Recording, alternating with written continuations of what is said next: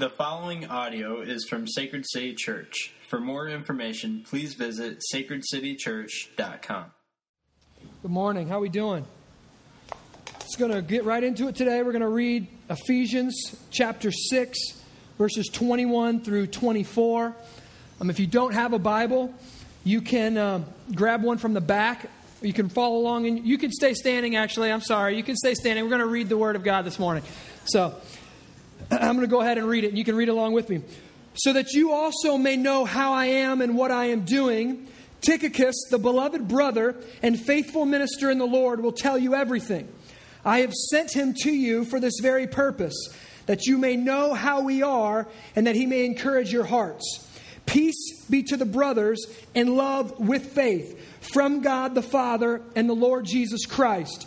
Grace be with all who love our Lord Jesus Christ with love incorruptible. This is the word of the Lord. Amen. You may be seated. So I want to apologize for it being so hot in here today. Many of you know, and that's why we're kind of keeping it dark, keeping the windows closed, trying to keep it the sun lamps on me this morning. We're trying to keep them down to a minimum. But this is a joy. We get to worship in the second oldest junior theater in the nation. If you didn't know about it, this is a historic building. We're very thankful. It's a part of our city's heritage. It's part of our culture. So we want to be here worshiping. But the joys of being in an older building, the air conditioner broke a week and a half ago. The city assessed it and they're getting on it. So they told us 3 weeks from, it was like Monday, I think they told me 3 weeks. So hopefully only 2 more Sundays. So pray for a little bit cooler wedding weather. But we're worshiping with millions of our brothers and sisters around the world today with no air conditioning. Okay, so I think we can get through it. So husbands, wives, if one of them starts falling asleep, just elbow them. I know it's that temperature where our brain just wants to fade off. So don't make me have to throw things at you and yell really loud and that kind of thing, because I'm going to be sweating enough for the glory of God today. So I'm going to pray. Father, we thank you for your word.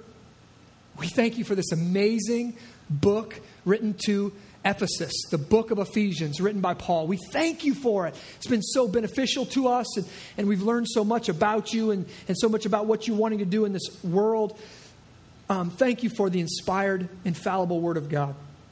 I ask that you would speak through me today, that distractions would be kept to a minimum, even though it's hot in here. And you would use me as a vessel. You would use me as an instrument, that you would speak your words over my lips of clay this morning, that it would be all of you and none of me. We ask for this to be a fruitful time studying your word together. In Jesus' name, amen. Tonight we are offering our Bible 201 class of Sacred City Seminary. You don't have to sign up. You don't have to pay. It's a free class. It's our 201. We actually meet at the 11th Street Precinct in the village of East Davenport. We've got a back room back there that they let us use for free. We just usually get drinks or whatever and tip well. But we'll be meeting there tonight at 8 o'clock and 8 to 10. And we'll be studying Bible 201. And it just so happens that today in our text, we're going to get a little bit of taste of what we're going to be talking about. The book of Ephesians, as you know, if you've been around here for a while, the book of Ephesians was written by the Apostle Paul to a group of churches or missional communities spread across Asia Minor. And this really shows us our first rule of interpreting the Bible. Okay, our first rule is this: the Bible was written for us. Everybody say for us. But it was not written to us. Okay, it was written for us, but it was not written to us. If we want to really understand it well, we must do our best at understanding its literary and historical context. Okay, I'm going to get into that a whole lot more tonight. But for most of us, if you read the Bible consistently, you do some of this work on your own, intuitively, without even knowing it. Because the Bible is the Word of God and it is divinely inspired by God. He didn't take over people and make them right, but He divinely inspired them. It speaks directly to us when we read. Last week, we read about prayer. We read about Paul's prayer. We read about how we should pray constantly. And as we were reading Paul's words, most of us intuitively made the application for ourselves immediately. We said, this is how I should pray. This is what Paul's teaching about prayer should apply to me. This is how I should pray. We read it last week like Paul was writing right to us, right? But today we're reminded once again that the Bible is not written to us, but it is written for us. Now, let me show you what I mean. Right away, when we're reading verse 21, now listen, for those of you who have been around here for a while, this is our last week in the book of Ephesians. All right? We've been here for 9 months in a 6-chapter book, going verse by verse through the book of Ephesians. We've been here for 9 months, and this is finito. This is it. This is the last week in this series. Next week, I'm really stoked about next week. We're starting a new series called Sacred City DNA. It's going to be an 8-week series going through the DNA of Sacred City Church. Why we do things the way we do, who we are, what's our identity, what's our rhythms, how do we live. It's going to be really beneficial. I'm going to let you know that we put a lot of work into this next series coming up. And everyone in this room are going to get a couple books next week. You're going to get kind of our vision packet. And you're also going to get an 8-week study or an 8-week devotional that you're going to take home. It's going to go walk with us through our identities and rhythms through this series, and it's really cool. So make sure you don't miss next week. You're here. We're going to give those out next week. So this is what verse 21. All right, Paul's concluding his book to the Ephesians, and this is what he says. So that you also may know how I am and what I am doing, Tychicus, the beloved brother and faithful minister of the Lord, will tell you everything. I have sent him to you for this very purpose, that you may know how we are.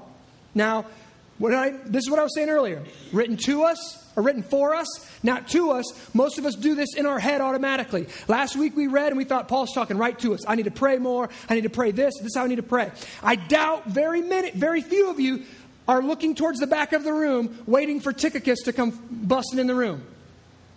Right? Paul's saying, hey, I'm sending Tychicus to you. He's going to come. He's going to tell you about this. Now, most of us automatically do some work of interpretation on our own and say, oh, well, that's talking about Paul way back then. I'm not applying that immediately to my life. This is an example of how the Bible was written to a specific set of people in a specific time, and we need to do some interpretation in order to use it, to read it, to understand it. What we call that is exegesis. All right? You don't need to remember that. Exegesis is learning what did this text mean in its original context, in its historical, literary context. Again, we're going to talk about that a lot tonight, but I just wanted to point it out. This is an example that you don't just go, well, the Bible's my roadmap to life. Really? Do you know Tychicus? Does he call you at home? Is he coming over to tell you how Paul's doing? This was not written to you. This is written for you. And there's a big difference. We can't just grab a text and say, this is for me. We can't do that. All right? We need to understand how it was written, where it was written, the time it was written. All right? So we're going to do this today. We're going to do some of this exegetical work or exegesis. We're going to do it today. And one of my favorite things is when I get into studying the Bible and I discover something I didn't know. Or I discover something I didn't really understand or I didn't really see before. And today's one of those days. We're going to get to meet a dude. All right? A solid dude named Tychicus. All right? Solid dudes are pretty hard to come by these days. They're a rare and endangered species. Many of the guys in this room, you've probably grown up with a dad who was either non-existent, he was just out of the picture. Maybe he was gone at work your whole life. Maybe he was really passive and stayed glued to a video game. Maybe he liked to golf, so he was gone golfing and he just kind of let the raising and rearing of the children be done by the mother. But many of the men in this room, it's just a sad state of our society that we are a fatherless nation right now. Many of us grew up without a father, so then the men try to interpret what it means to be a man on their own, or dear God, they do it by watching reality TV shows. All right? I don't know what a man is, so I'm going to let the TV tell me what a man is. I don't know what the man is, so I'm going to let the culture tell me what a man is. Well, today, most of us just don't know what a good dude looks like, what a good, solid dude looks like, all right? Our churches are about 60 to 70% typically women. The dudes are out acting like fools. A new CNN article just came out this week, just a coincidence off of what I preached last week, about how porn and incessant video gaming is literally changing the brains of men. That they're getting so addicted to the chemicals that are released by our bodies by pornography and video games that they don't know how to be a normal person anymore. A normal, real woman doesn't turn them on like a 2D image on a screen does. That they don't want to join the military and serve our country and really sacrifice. They'd rather play Call of Duty and just act like it. It's an absolute epidemic across our world. So today, for those of you, maybe you don't know what a good dude looks like, a solid man looks like. Today we're going to meet one. His name is Tychicus. I think his name sounds kind of manly to me. Sounds like a warrior. It could sound like a stutter too. I mean, Tychicus, that's kind of what it sounds like to me. Tychicus, right? Tychicus, all right? It's got a warrior's ring to it, I think. Now listen, Tychicus was one of Paul's main men. He was kind of like a personal assistant or a pastoral assistant to Paul. He was an Asian man who went with Paul on his third missionary journey, where they spent 3 years ministering in Ephesus. Okay, I'm going to show you. Let's pull up a slide. I'm going to show you a picture of Paul's third missionary journey. All right? Paul's going to start here in Antioch on his third missionary journey, and he's going to travel. Each one of these are his stops in Derbe, Iconium, Antioch, and then this is Ephesus right here. This is where Ephesus is located. Paul stops here and spends 3 years here ministering in Ephesus. He's basically making disciples. He's raising up disciples. Then he moves on. He sends back letters. He says, go appoint elders now. He's raising up churches. And now we're sitting about 52 years later. After Paul's already done his third missionary journey, he ends up coming over here to Italy and everything. Throw the next slide up just so we can see what it looks like in modern day. Oh man, you can't really see very well at all because this light right here is shining on us. This is modern day Turkey. This is where Ephesus is right here. This is Greece. This is Italy. Okay? Paul's missionary journey started here and is working its way around here into Italy. Okay, so Paul is right here writing in Ephesus. Okay, this is who the book, this is the letter that we're reading was written to the believers in Ephesus. All right? Now, in this text, it was written about 5 years after Paul had already went through Ephesus. And now Paul is calling Tychicus a beloved brother and faithful minister. Now listen, Tychicus walked with him. He served with him. He lived with him. He ministered with him. And Paul is speaking to him, and we're about to see why. But he calls Tychicus this, a faithful and beloved brother. Faithful and beloved. Now, this is what I like about Paul. Paul, he was a straightforward dude, okay? He didn't use flowering speech. In Galatians, one of my favorite books, in Galatians, they were trying to kind of create a new form of legalism out of the gospel. They were saying, hey, circumcision is a sign of the old covenant, but let's not do away with that. Let's believe the gospel and get circumcised. You should do both. You should believe the gospel and have this form of legalism. You should do both if you really believe the gospel. All right? Paul didn't say, come on, guys, let's talk about this. It's probably better that, maybe you could do that, but it's just not really beneficial. No, Paul said this. All right, you who are cutting your flesh, don't stop there. Finish the work. He says, go ahead and emasculate yourself. You're circumcising yourself. Don't stop. Cut the thing off. All right? That's how Paul says. That's how Paul addressed. Paul does not use flowering speech. He's very direct in Galatians. When Peter when Peter sides with some of the believers who are wanting to segregate themselves and wanting to treat people differently based on being circumcised or not, Paul opposes him to his face. The Apostle Peter, Paul opposes to his face and says, you're not living in light of the gospel. Paul was a little bit abrasive. He was abrupt. He was a straightforward dude. He didn't have time for niceties. He said the word of the cross is folly to those who are perishing. That means if you have not received regeneration by the Spirit of God and you have been born again and you're a new person, when you hear the message of the gospel, it's foolishness to you. Paul just was very straightforward like that. So when Paul says that Tychicus was beloved and faithful, that means Tychicus was a proven dude. He was proven. He was faithful. He was beloved. He was steadfast. He was solid. He was a faithful and steadfast man who did small things and seemingly insignificant things with great care. I love it. He was faithful in little things. Now, how many of you in this room had heard of Tychicus before today? Anybody heard of Tychicus? A couple people? A couple people heard of Tychicus? All right. Listen to this. This one guy, Tychicus, most of us have never heard of, is immortalized in Holy Scripture. Immortalized. The word is, God's word is eternal. Means those who faithfully study the word of God will know his name in all eternity. I think we should check this guy out. I think we should study this guy. And this is what's crazy. His name made the most popular book in all of history. The Bible is the most best-selling book in all of antiquity and all of history.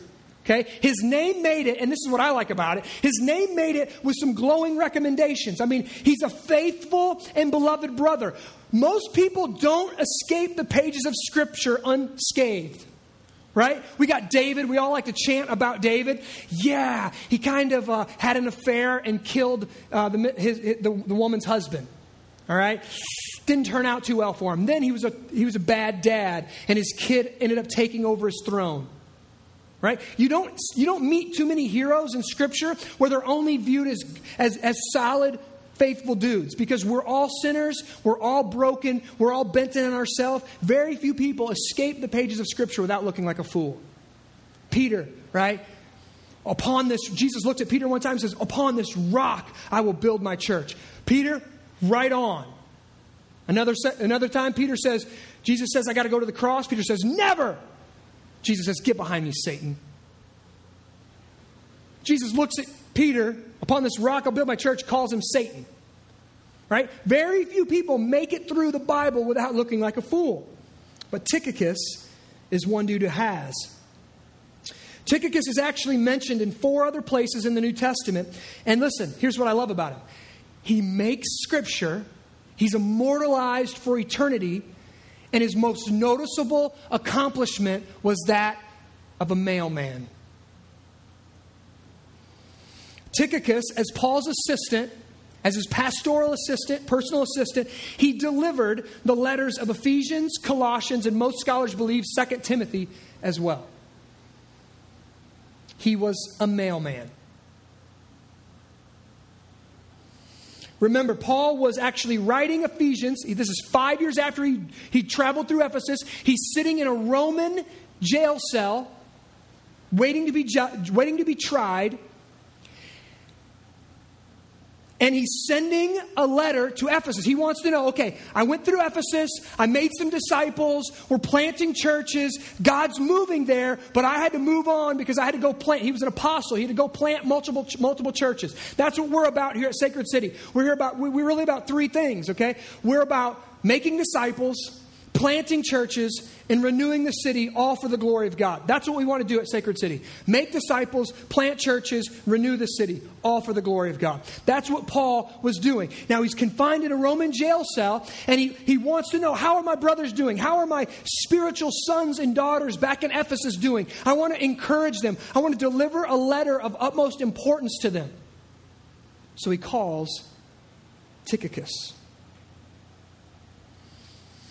When Paul had a seemingly insignificant but eternally important job to do, he called on Tychicus. Tychicus, I need you to deliver this letter to the believers in Ephesus. Jesus said in Luke 16, "One who is faithful in very little is also faithful in much, and the one who is dishonest in very little will also be dishonest in very much." So many people today don't know how to be faithful in the little things.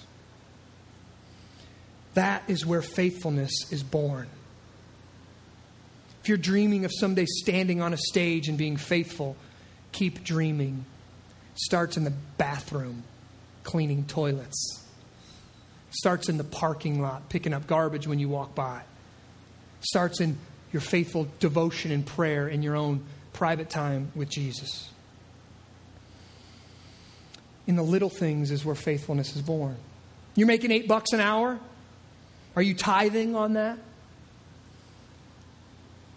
God is paying you to be a missionary right where you live, right where you work. He's paying you. He strategically positioned you as an undercover accountant, or as an undercover salesman, or as an undercover factory worker. You're undercover inside that identity, but in reality, you're one of his sons or daughters. You are a missionary sent there by him, and he's paying your salary. And he asks you to love him well, to love those you work with well, to serve them well, to work hard, to be a good missionary, and to be a good representation of his kingdom in your workplace. And what he asks of you, he pays you to do that. And what he asks of all of us is to give 10% back to him. It's called a tithe. And that's just where we start. We start with 10%. If most of you know J.C. Penney. Well, J.C. Penney, the actual founder, J.C. Penney, he was a believer. He started giving 10% of his income to God, and by the time he died, he had increased his giving.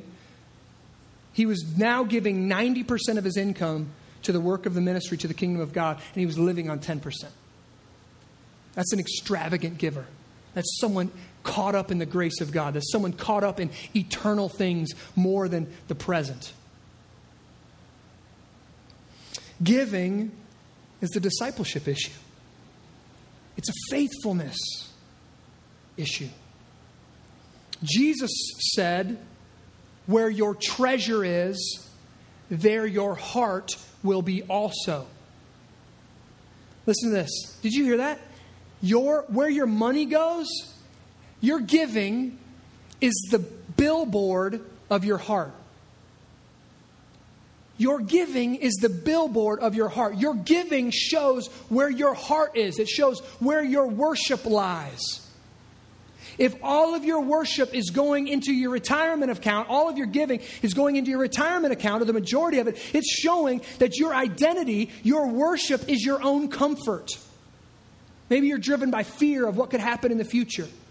It's your own comfort. If the majority of your giving is going to your kids, it's probably where your worship is. The majority of your giving is going to movies and games and books and eating out and all those things. That's where your worship lies. It's in entertainment, entertaining yourself. I've met so many people who have been deceived about giving. They say, I can't afford to give. Typically, when I ask these people, the same people have a $100 cable bill, a $400 phone, they're wearing nice clothes, they're driving a nice car. The majority of us in this room can afford to give. We choose to give to other things. Listen, giving is not easy. It does require sacrifice. It does require faithfulness. It does. But it's worship.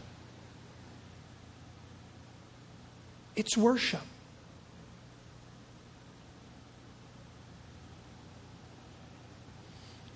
We don't do offering here at Sacred City Church. We don't pass the plate.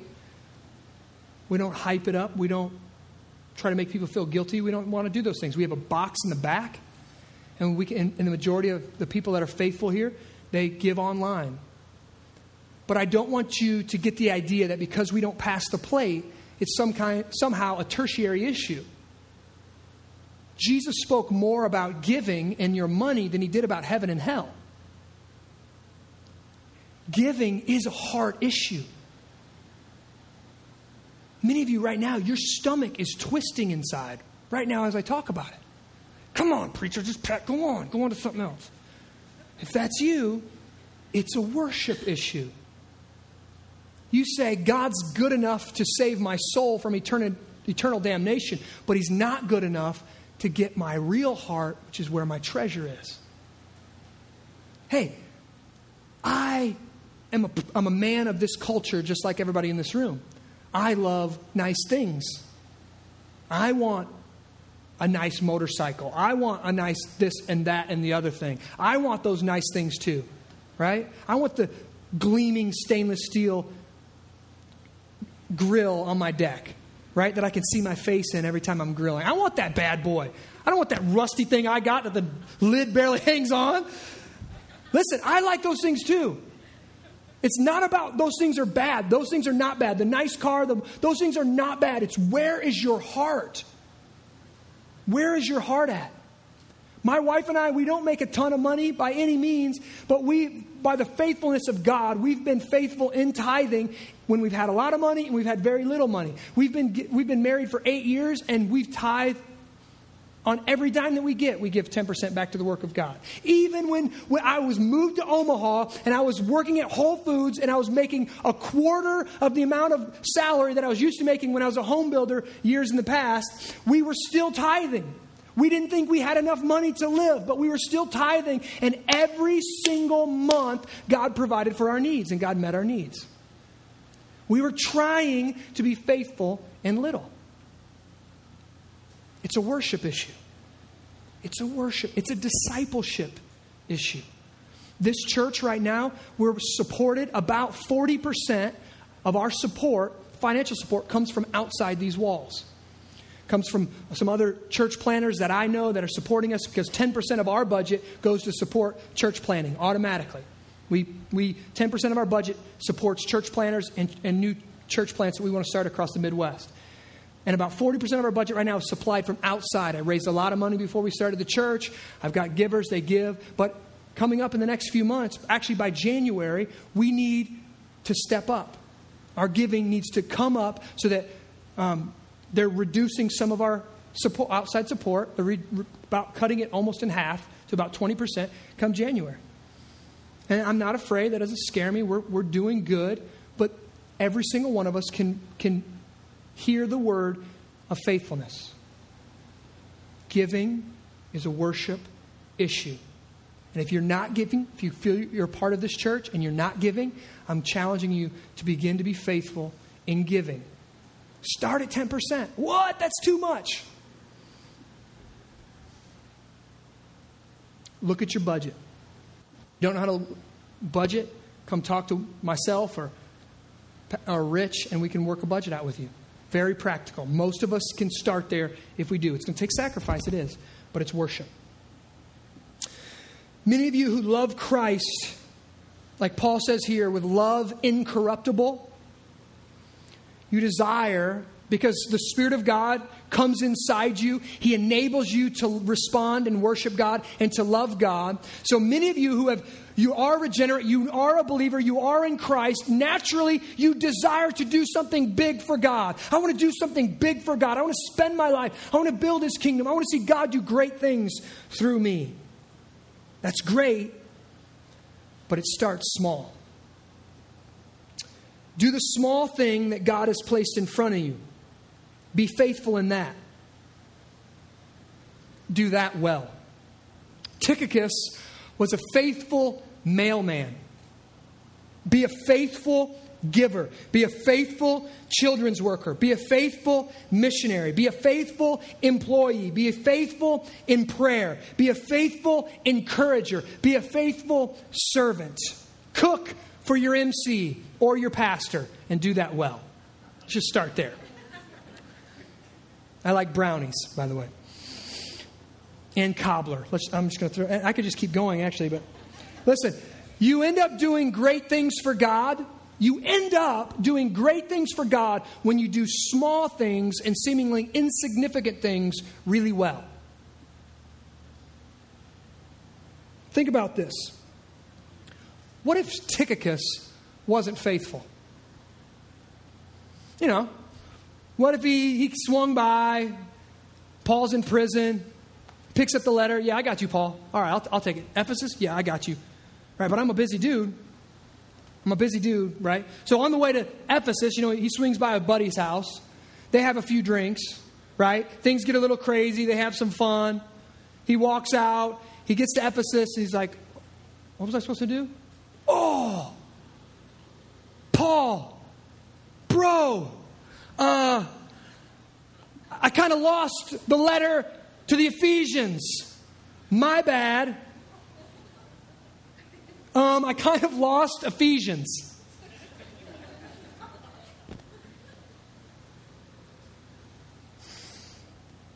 I don't know about you. I have been incredibly blessed by the study of this book over the past 9 months. I've been just astounded at the depth, at the detail, at the cosmic perception of the gospel. How God has had a plan from all eternity to save us, to redeem us, to renew all of creation through the work of Christ and through His church, the body. I have just been overwhelmed at the depth in Ephesians. And I would have not experienced any of that. None of us would have experienced any of that if Tychicus would have been a 20th century dude. I forgot. Oh, the letter's in my car. Hold on, dude. I got to go find it. Right? Can you just write a new one? Can you just copy a new one? Like, this is the Word of God. I'm really thankful for the faithfulness of this one Asian dude. Thank you, Tychicus, for your faithfulness to God's church. And listen, if you study Paul and you study the New Testament, you also know that Paul, his ministry, and him personally was really hurt by unfaithful dudes. People that tried to attack him, people that preached the gospel for selfish reasons and selfish motivation. Every town he went to, he was persecuted. He would get up to, can you imagine this? I mean, you get up to preach and then somebody in the back just starts yelling at you and like fighting with you. I mean, it's on for me. That's fine. That's why I fought in a cage a few years back, okay? So if you want to do that, we can handle that, right? Plus I got a lot of dudes in here that are faithful men and they'll just take care of that stuff for me, right? But can you imagine literally getting up to preach and a dude in the back just saying, nope, that's not right. Nope, nope. That's what happened when Paul went to places to preach.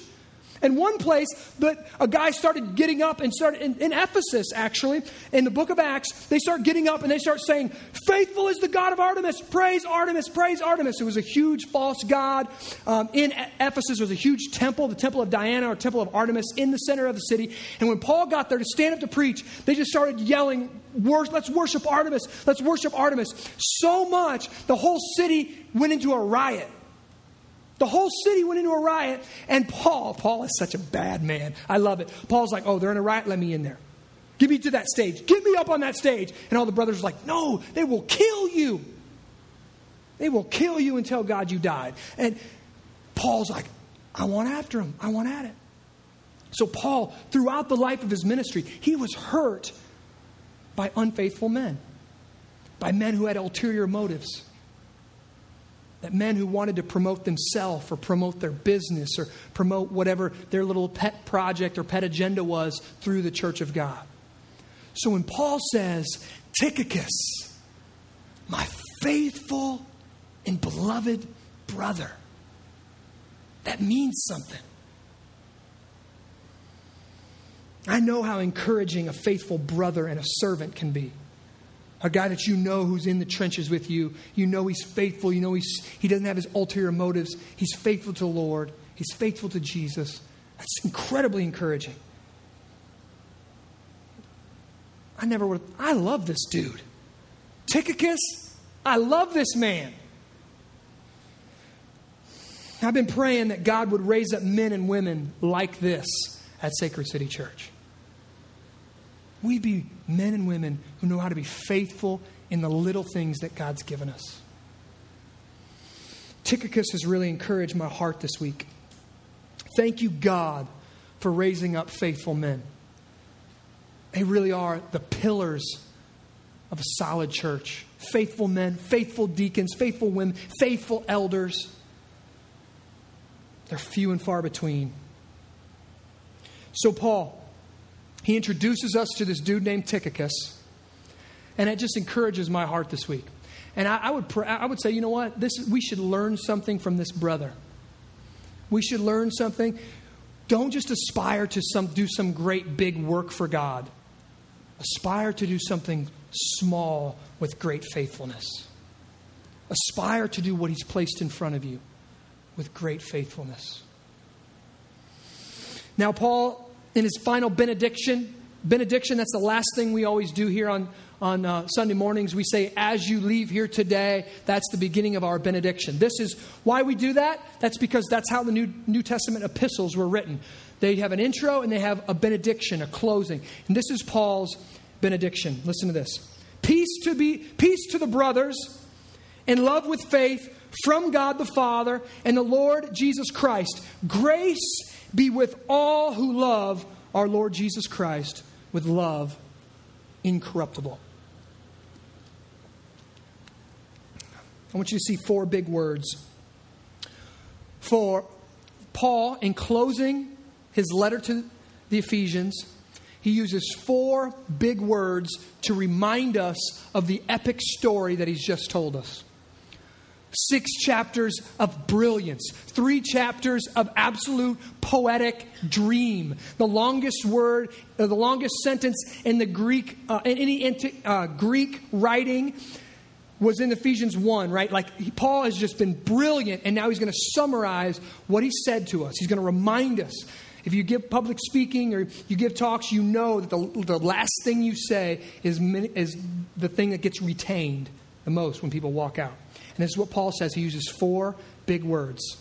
He uses peace, love, faith, grace. Peace, love, faith, grace. And this is my closing. G.K. Chesterton said, when we cease to worship God, we don't cease to worship. We worship anything. Listen, to understand the gospel, you have to understand this right here. There's this mentality in our culture that says, well, I don't worship God, but we're cool. Like, if you do that, that's cool with you. Whatever's cool with you is cool with me. It's really one of the foundational beliefs of postmodernism. It's like whatever's true for you can be true for you, and what's true for me can be true for me. But you know what? I don't worship him, but hey, me and God are still cool. G.K. Chesterton summarizes this well. When you cease to worship God, you don't cease to worship. You worship anything. Piggybacking on what I said earlier, I could just trace your money. Where your money goes, that's where your worship's going. You don't stop worshiping. You just start worshiping created things.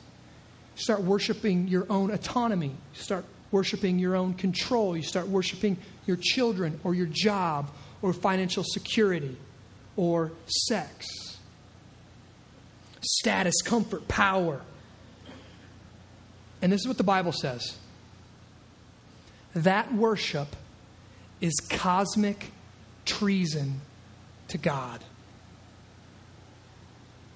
Cosmic treason punishable by death. He's the ultimate. He's the beginning. He's the only good, wise, great, almighty, holy God. He deserves all worship. When the wind blows, it's worshiping God. When the trees rustle, they're worshiping God. When a rock is rocking, it's worshiping God. In the call of worship, it says that his voice commands the deer to give birth. Studying Jonathan Edwards, one of the most fascinating things behind his theology is he believed that God constantly recreated the world every second. He equated it to a little kid. That if you have a little child, you spin them, you put them down, what do they say? Do it again. You do it again, what do they say? You do it again, what do they say? They never lose their wonder. You can spin that kid until he throws up. And he'll throw up and look at you, and what will he say? Do it again. Right? They never lose their wonder. Jonathan Edwards says, as we grow up, we lose our wonder. God never loses his wonder. So he believed literally that God every single morning would look at the sun and say, do it again. Do it again. Do it again. Do it again. That God deserves all of our worship, all of our praise, all of our devotion. He deserves every penny that we have. He deserves all of our effort. He deserves everything because He's holy. But we worship other things. We place other things in the top spot of our heart. John Calvin said that our hearts are literally idol factories, creating idols out of created things all the time. And that worship, listen to this, that worship is cosmic treason, punishable by death, mandatory death sentence.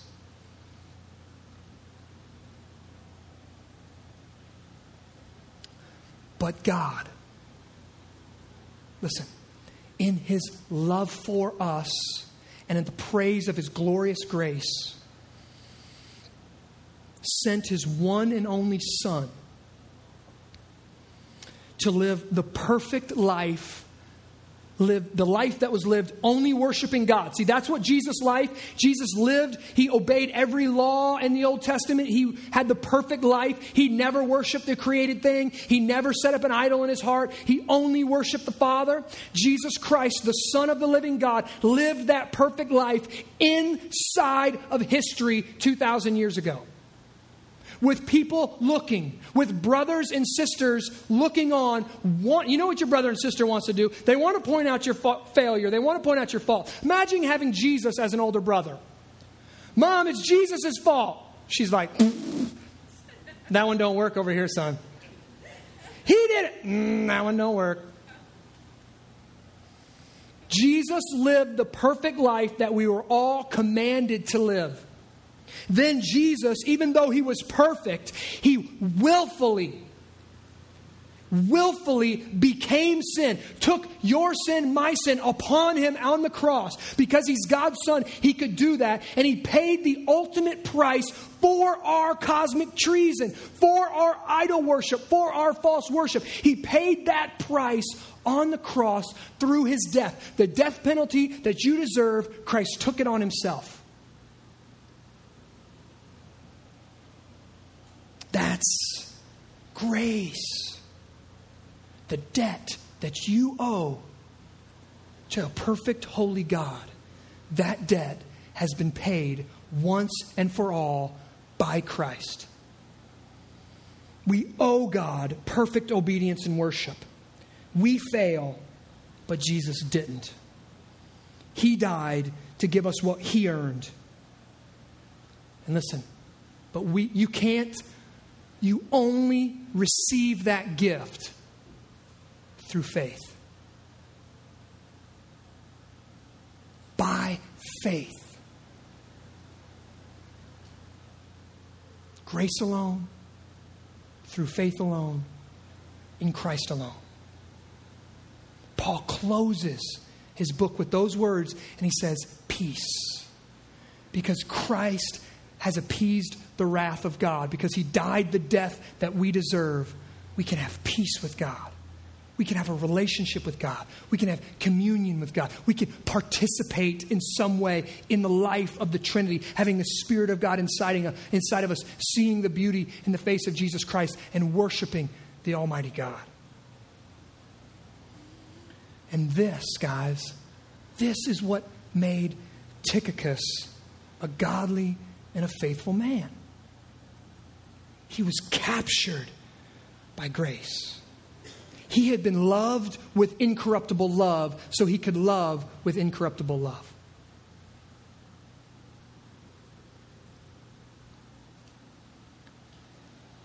If you're struggling with forgiving someone, you haven't been captured by incorruptible love. You haven't seen the debt that you owe to God and how He paid that for you.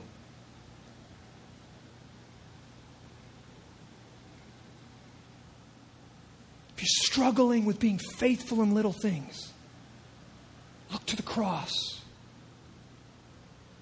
Look to how Christ was faithful for you. When we come to the table this morning, we're reminded of His faithfulness. God planned this salvation, this redemption from eternity past. And Jesus accomplished it inside of time. He was faithful.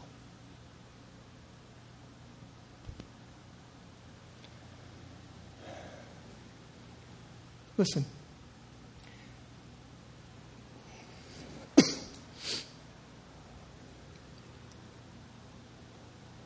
If you're trying to please God through your obedience, that is cosmic treason.